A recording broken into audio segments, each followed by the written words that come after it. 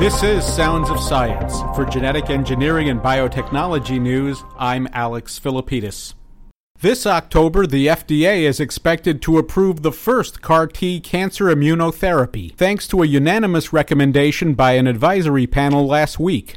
Novartis' CTL-19 is indicated for children and young adults with relapsed or refractory B-cell acute lymphoblastic leukemia.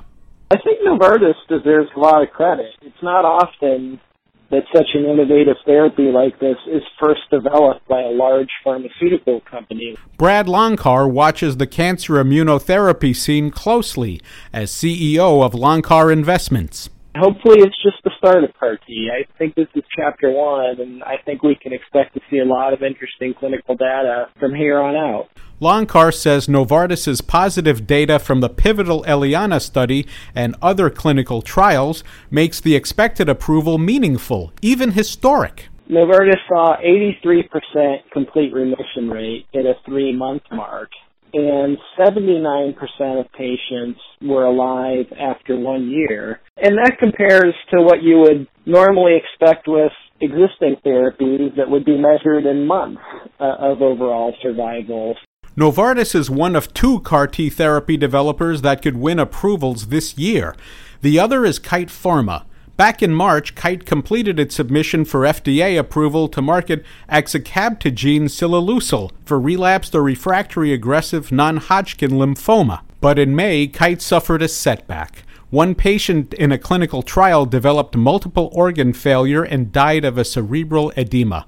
Kite says it's the only such case of 300-plus patients treated with the therapy, and that the patient showed signs of serious illness before being dosed. While the companies won't initially compete directly, Novartis is looking at a non-Hodgkin's lymphoma indication, says Lonkar.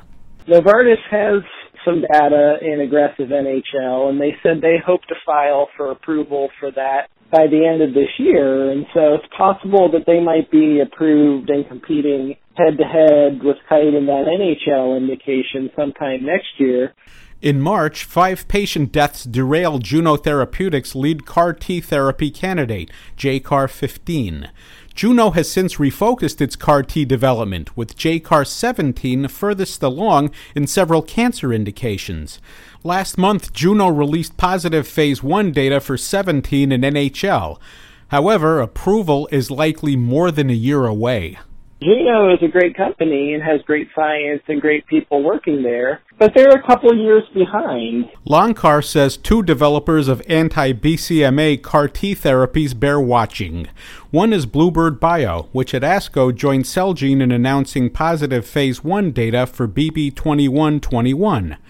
Also, China's Nanjing Legend Biotech announced complete remission in 14 of 19 patients dosed with its treatment, LCAR-B38M. The data we've seen is early and preliminary, and we just want to make sure that it holds up and looks like it's ready for prime time. And if it is, then we'll look towards the next thing as well.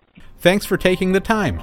For Genetic Engineering and Biotechnology News, Sounds of Science, I'm Alex Philippidis.